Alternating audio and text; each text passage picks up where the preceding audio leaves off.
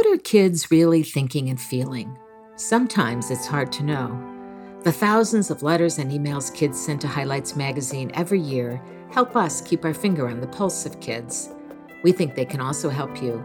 So each week on this podcast, we talk with friends and experts about the things kids share with us and about making a world that honors children's voices.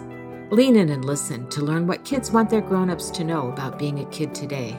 I'm Christine French-Cully, and you are listening to Dear Highlights. Dear Highlights. I have a problem with controlling my temper at work at night, and I miss him all the time. I get keys. Dear Highlights. Dear Highlights. Dear Highlights. Hi, everybody. In Season 2 of this podcast, we have tried something a little different. Every other episode is a conversation with a friend of Highlights, a friend who has an interesting perspective on how we adults can make the world our kids deserve. And what I love about these episodes is that I'm joined by our podcast producer, Hillary Bates, who has become a friend and who is a thoughtful mom of two. And so welcome, Hillary. I'm so glad to be here, and I was so excited to talk to Dr. Levine. You know that I really, really enjoyed her book. I read a lot of parenting books in order to get us prepped for some of this podcast, but this was one that I stayed up late turning the pages of. And I hope that some of our listeners, after they hear this, are interested enough to go out and get it. There's a lot that's in the book that we don't get to cover in the conversation. Yeah, you were so enthusiastic about it. You sent me off rushing to the bookstore to pick up a copy, and it really was pretty incredible. I think there's a lot to reassure parents in it about, that they can do less and still be doing a good job. And that seems to me like something we could all hear right now. I do want to warn our listeners that when they're listening today, they might hear a little bit of background noise in the podcast. There's a noise of a pen clicking sometimes. And unfortunately, we couldn't edit it out because we would have had to edit out some of the really great content of the podcast. So hopefully you can just hang in there with us, audience, with a little bit of background noise. Yeah, it's going to be so worth it. I think listeners will leave better able to see trying times, times of big change and uncertainty as not only challenges, but also opportunities. So let's hear what Dr. Levine has to tell us. Let's get to it. Our guest today is Madeline Levine, PhD, a psychologist with over 35 years of experience as a clinician, consultant, educator, and author. Dr. Levine's book, Ready or Not, focuses on how to best prepare our children and ourselves for an uncertain and rapidly changing world. Welcome, Madeline. Thank you so much, Chris. Well, you have written a very thought-provoking book, which both Hillary and I have been enjoying. It's about how to help kids thrive in uncertain times. And we have the revised edition with new material that will help parents through the pandemic era. So this conversation will certainly feel relevant as we dig into it even more. But before we get into your advice, what really struck us was the tremendous empathy you express for parents and the job they have been handed in this difficult moment.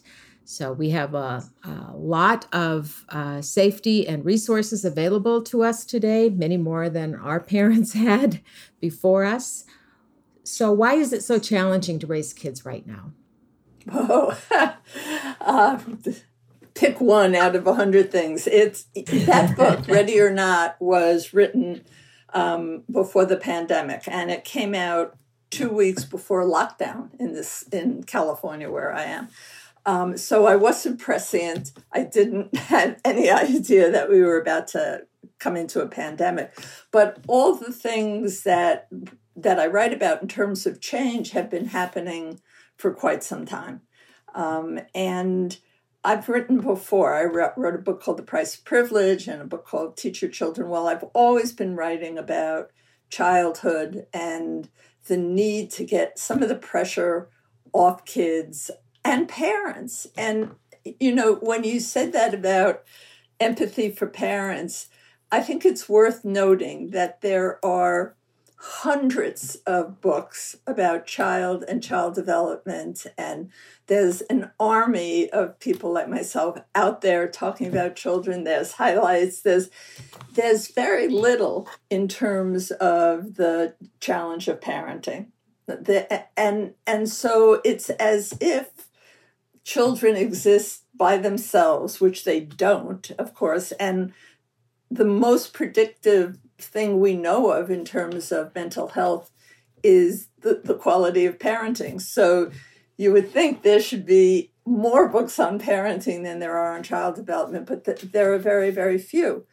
And I raised 3 sons who are grown now, and I found that there was just a tremendous lack of resource for parents, and there was a sense that parents were narcissistic, that they were doing all kinds of wrong things to benefit themselves, that they just weren't doing a great job and needed a lot of correction.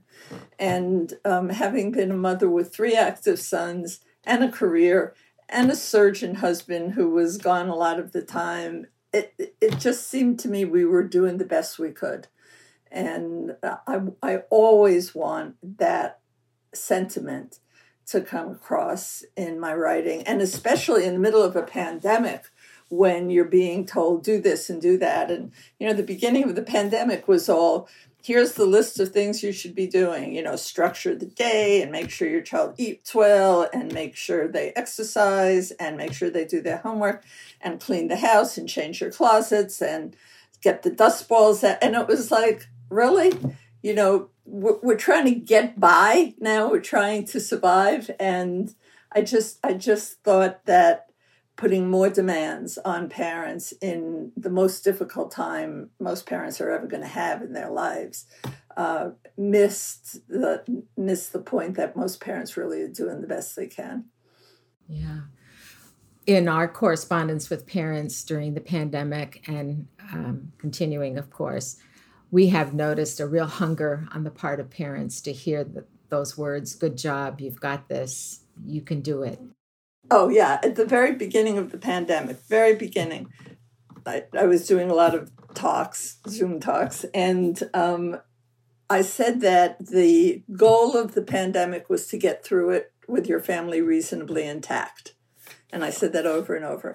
And I got so many people writing to me, and it's like, Dr. Levine, that's such a low bar. Like, shouldn't we be using this and learning from it? And I still feel the same way. It's getting through this historically difficult period of time with your family reasonably intact. I don't think that's a low bar at all. I actually think it's quite a high bar.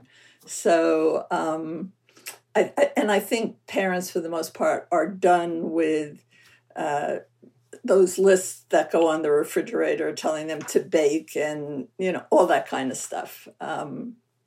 So I think the point of what I'm saying is that it's been incredibly challenging for parents, particularly for working moms. And if they're getting through, that's great. Yeah, such an important acknowledgement. Well, let's talk a little bit about fatalism. One thing that you talk about is how kids that you saw in your practice years ago were angry at their parents' rules and wanted to resist them. Today, you see more kids who are resigned. You say they feel enraged but powerless. Can you share more about what you are seeing, and can you tell us a little bit about what we can do to make kids feel like they can affect their own lives and the world at large? I think that's an incredibly important change. So the first book I wrote, Price of Privilege, was 15 years ago. And so I was writing it 18 years ago. And kids then were mad at all the demands on them. They'd come into my office and they'd throw down the backpack and say, get my parents off my back. They're just constantly bugging me. And I thought that was a relatively healthy response to the the pressure that kids were having, and to the developmental task of adolescence, which is to figure out who you are, not who your parents want you to be, or figure out who you are. So I thought that was pretty good. And I co-founded an organization down at Stanford called Challenge Success. It's a kind of school reform project around that time because kids were being stressed. What I see now, or before the pandemic started, was every school I go to, kids are saying, hey, Dr. Levine, that's the way it is, or you're so naive, or, I got to do this and get it over with. What my co-founder down there, Denise Pope, called robo-students, that they were kind of resigned to the fact that this is how their life was going to be. And, I think one of the things I don't get at all is, for parents, we've all grown up, right? So we know the number of tasks it takes to be a functioning grown-up, right? You have to be at ease with yourself. You have to know your strengths and weaknesses. You have to know how to talk to friends. You have to know how to talk to the opposite sex. You have to know your body. I mean, there's a million jobs in growing up.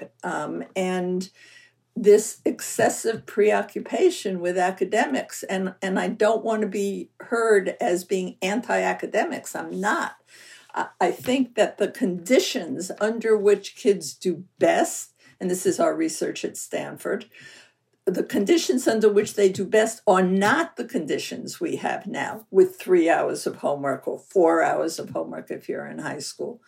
So the fact that kids have adjusted to this, I see as a very worrisome sign. It's worrisome in terms of the fact we have a ton of information on if you don't get enough sleep, what that does to your health, what that does to your cognition. If you're stressed all the time, what that does to your health, what that does to your cognition. All the things that we want in working order for kids are damaged by this tremendous emphasis on performance. So I'm struck by the fact that kids are saying, well, Dr. Levine, you're so naive. I'm not naive. I know a lot about what makes for healthy adolescence and young adulthood. And so one of the things we do at Challenge Success is we're in hundreds of schools around the country. There's no team in the school, it's teams that come to us, that isn't weighted towards the students. So we have the principal, we have the head counselor, we have teachers, we have parents, but we have more students. And I think giving students voice and choice and making the attendant changes. It's one thing to say, oh, kids should have voice and choice. So they say, I can't do 4 hours of homework. And we go, yeah, okay, I hear your voice, but that's the way it is, right? They need to have some sense of efficacy. They need to feel that their voice makes a difference. And that's one of the things we're working on. But parents who come to me and are so proud of the fact that my kid tells me everything, and if I say you're getting an A, they get an A, aren't they great kids? And I'm concerned about those kids. I'm concerned about kids who have lost a sense of efficacy. And that's why, this is a long answer, that's why we're having all these emerging adulthood programs, which didn't exist 20 years ago. And now there are all these programs that are called emerging adult residential treatment programs for kids who don't have a sense of efficacy and as a result feel usually depressed and often substance abusing, and don't know how to make a bed or cook soup, or they just never had to do, because they didn't have time, the kinds of other developmental tasks that come along with growing up. I'm nodding so much as you're talking. I have a 10-year-old and a 13-year-old, so I'm right in the middle of it, right? And, when I was reading your book, I was enthusiastically underlining sentences. I had to put my pen down because it was just going to be a book with everything highlighted.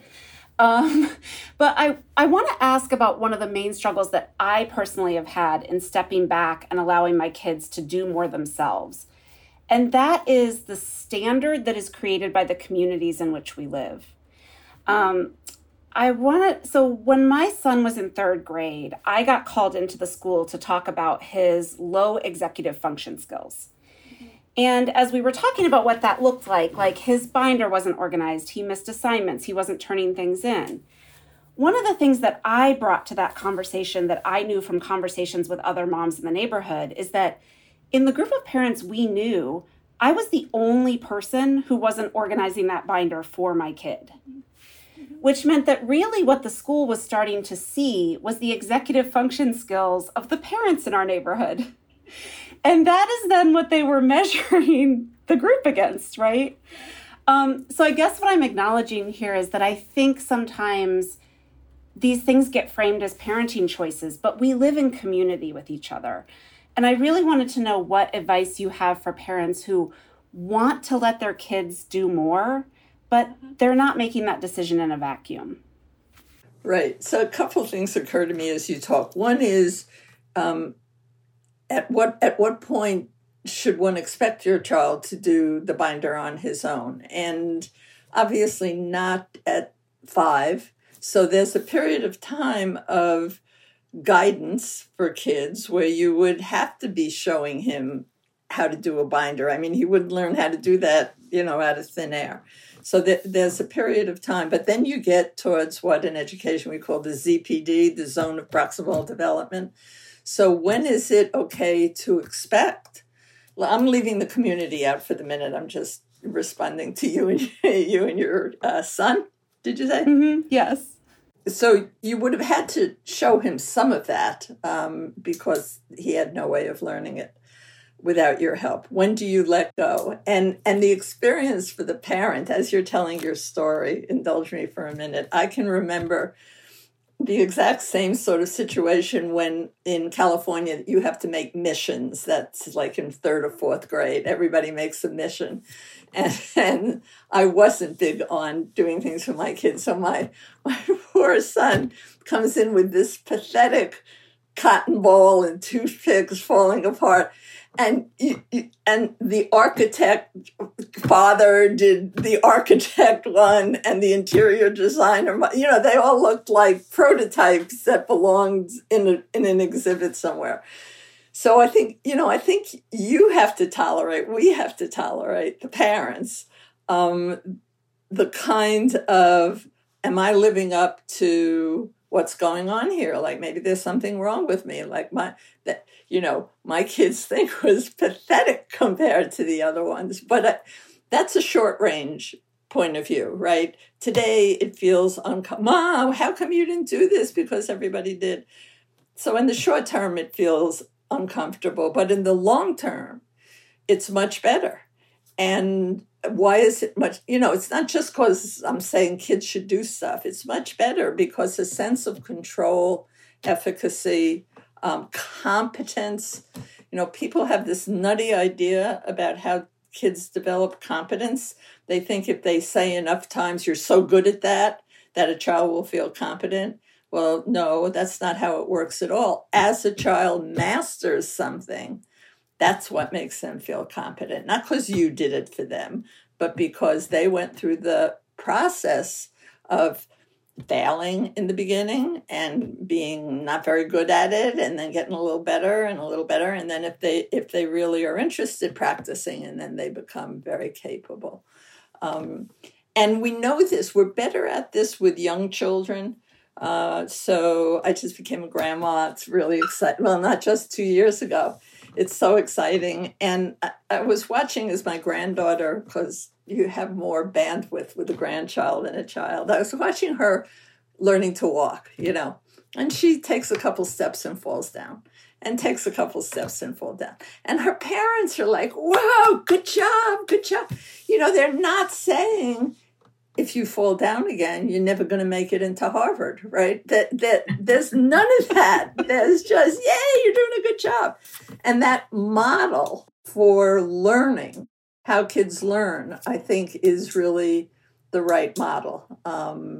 especially in a time when resilience is so badly needed. So how do you get good at stuff? It's not because somebody else does it for you. And the pressure from the community makes it very hard, I think, on mothers. My response to that would be something like this. I've spoken at about 400 schools around the country, so over a long period of time. And there's book signing at the end, and there's always a line of people to have their book signed. And people would always say, I really appreciate what you said, but I'm the only one that feels this way, and how can I, swim upstream against the community? Sign her book. The next person would come up and say, I really agree with what you're saying, but I'm the only person here. And I'm like, go talk to her. Go talk to the gal right in front of you. So I think that there are far more people than are evident who feel the way you've just described, or, that I feel. And for whatever reason, it's been hard for them to get together. But there are communities, for example, where parents have gotten together around homework, for example. Like, does your son, well, you have 2 children, do they get homework? They do, yeah, they both do. But they're, now they're, I guess, in ages where that's more expected in 5th and 8th. There's a huge body of research on homework. And it's a guy named Cooper is the main researcher on homework. And it's really clear that homework in elementary school is not useful cognitively. And so his conclusion ends up being, well, it's really not teaching in the way you think it is, but maybe it's helping your kid learn to sit and hold a pencil. So he says a half hour per grade. 10 minutes per grade, not a half hour. 10 minutes per grade. Okay. And in junior high school, if it's more than an hour and a half, learning drops. So an hour and a half for your 14, 13-year-old, that's fine. And in high school, it drops off after 2.5 hours. And yet kids are getting 4 hours of school. And because that's like really concrete and there's a lot of research on it, there have been many schools where the parents, usually the mothers, get together with a document on the research and have had school changes. The same thing about sleep. Here in California, our Governor Newsom has started school later because the research is overwhelming on what happens when kids don't get enough sleep. So it's not enough, I'm on that end of things, the research translation part of things, but these are big policy issues as well that need to change. So interesting. I hear you, talking about short-term versus long-term thinking. I think that's really helpful, interesting way to look at individual parenting choices that can take some pressure off of them. In the book you wrote, think of your child growing up as a movie, not a snapshot. Can you say a little bit more what you mean by that?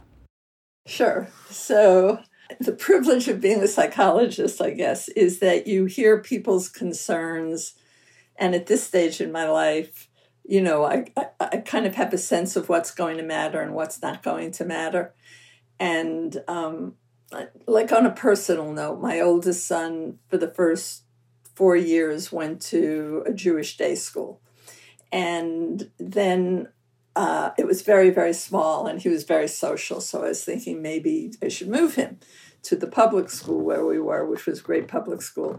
And the amount of feedback on it, he'll never do well, and go have him tested, and it became a huge deal and expensive because of the testing and my own uncertainty and stuff. Anyway, we ended up sending him to the public school. He did just fine, and it was a huge waste of time and energy to be that worried about one great school versus another great school. And so the kinds of things I can get calls on, like I got a call recently because a mother said her kid used a bad word, the F word, and did the child need to be seen? And it's like, no, you don't want to pay me to talk to your child, tell her if you don't want that used. But parents are so hypersensitive to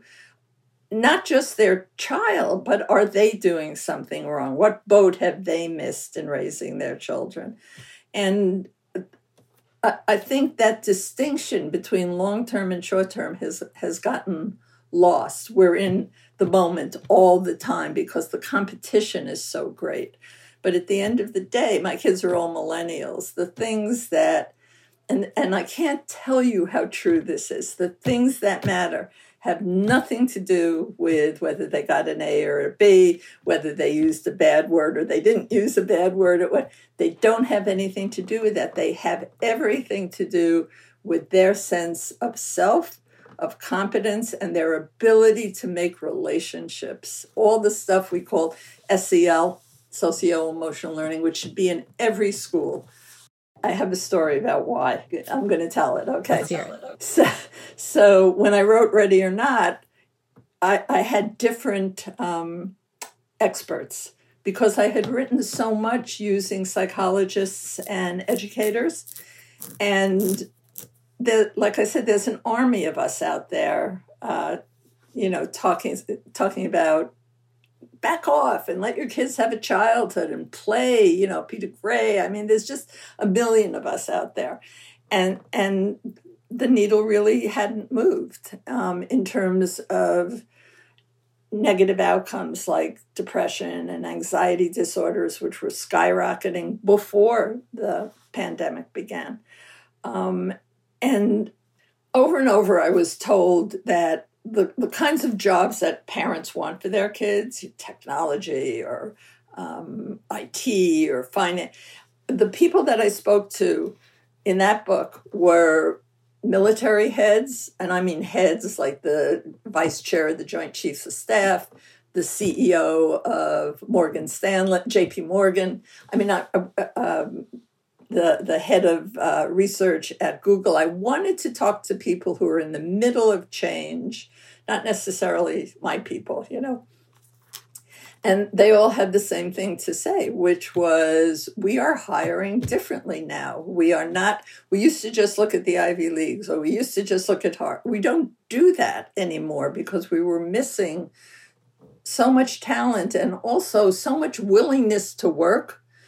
And I was interested in that idea because most parents still worry, my kid got a B, it means they'll never get into X school. And X school might matter nowhere near as much as parents seem to think. So this is my story. I'm going for a mortgage. And my youngest son, who then is about 18, wants to come with me, 19 maybe. I said, sure. So we go in to the head of the mortgage department of this very big bank. And Jeremy, that's my son's name, is just kind of being who Jeremy is, which is very attentive to people and thoughtful. And so I'm in there maybe an hour with this woman. And over the course of that hour, like maybe 3 times, he looks at his watch and he says, hey, Ma, I think the meter's going to run out. Can I put a quarter in for you? Good idea, Jay. My voice was like it is now, which it is a lot of the time. He says, your voice is raspy. I saw some tea out there. Do you want some tea? And I saw some honey. Can I get that for you? And I say, yeah, that would help. And then he turns to this woman who's running the department and said, would you like some? And then we just go back to mortgage rates. And at the end of the conversation, maybe an hour and 20, I get my mortgage. She turns to my son and says, I want to hire you. Now, she knows nothing about him. She doesn't know if he's in college. She doesn't know if he has any interest in finance, nothing. So, I'm taken aback. And I said, I'm a psychologist. Tell me about that. And she said, I can teach him the skills. I can teach him about interest and evaluation. I can't teach him to be the guy who says, can I get you a cup of tea?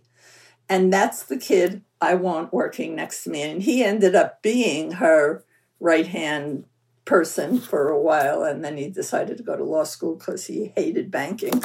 But in any event, it was a real life experience of what I've been told and told and told, which was, for some very technical jobs, obviously you need to be very proficient. But for most jobs now, people are looking at your ability to collaborate, to be creative, to self-regulate, which is incredibly important, to persevere, right? You do your son's backpack, Hillary. He doesn't learn perseverance, right? Unless the task is way beyond him, and then he learns kind of hopelessness. But if it's just kind of beyond him and he keeps doing it and doing it, he'll have, and those are the things that are really valued in the workplace, which is what parents are worried about. So it was a real life, yes, this is really what's going on. It's an important message for parents. Thank you for that. To close, we like to ask all our guests this question. At Highlights, we believe that children are the world's most important people. And if we really honored that as a society, as a country, what would be different? What would be different? Well, we would all know something about what facilitates child development, which means instead of having your child come home and say, what was your grade on the math test today? It would be, great, you're home, go out and play. We just don't get it about play. Most schools don't have recess anymore. That's first, if I could change one thing, that's where I'd start. Every school has recess, not just once in the morning, lunch, and once in the afternoon. So we would do that. We would not let kids go hungry. We would, there's the huge bifurcation of wealth in this country, which has just been made worse by the pandemic. So right now we have a huge group of kids who really have had tremendous loss. And we would have at the ready a core of teachers and mental health workers to make sure that those kids get every resource that they need. So the difference in resources, which I got to see during the pandemic, the kids in my neighborhood who had classrooms set up in their backyards versus kids who were being tutored, and then kids who had nothing. We can't have that we can't not have medical care. We can't not have housing. We can't not have food. So, there's a part of me, I'm an old social worker and still am at heart. The needs of children are not well met in this country. We're an industrialized, wealthy country, and we have such a proportion of kids who can't get help or health, that's disgraceful. And in general, less emphasis on performance, more emphasis on process, and less anxiety about performance. My kids pointed out to me at one point, they'd come in every day and I'd say, "Are you okay?" That's me, a little bit of a pessimist in there. "Are you okay? Are you okay?" As opposed to, tell me something great that happened today, right? Tell me about that new kid in school. Are you doing anything to help them get comfortable? So purpose, and I think we greatly underestimate that kids actually can serve purpose. And a lot of the kids that I saw in my backyard who were anxious and depressed, I'd give them a list of service they could do. These are high school kids, and send them on their way. And because they didn't feel there was anything they could do, and they could tutor, they could bring groceries to the elderly. And those are the things to expect of kids in my book. They're values-based, not straight A's. Right. Help them see they have agency. Well, we have a lot of work to do. Thank you for those ideas. And thank you for everything you do for kids and families. And thanks for being with us today. My pleasure. We are honored to be able to elevate kids' voices and imagine a world where grown-ups take seriously kids' concerns and act on them. Whether a child's concern is big or small, unique or universal, serious or sure to work itself out, it's real to the child and matters deeply. We've come to see that in every letter kids have sent to us over the years, there are implicit, overarching questions embedded within. Do you care? Am I loved? Do I have a place in the world, a place in the lives of the people I love? We hope kids believe us when we say in many more words, yes, yes, yes. Let's all lean in to give kids what they really need and want, more listening, more understanding, and more connecting. This podcast is an extension of the book, Dear Highlights, What Adults Can Learn from 75 Years of Letters and Conversations with Kids, available now wherever books are sold. If you enjoy this podcast, don't forget to subscribe and please leave a review to help us reach more grown-ups who care about kids. Special thanks to the producer of this podcast, Hillary Bates, and also to our audio engineer, Ted Weckbacher.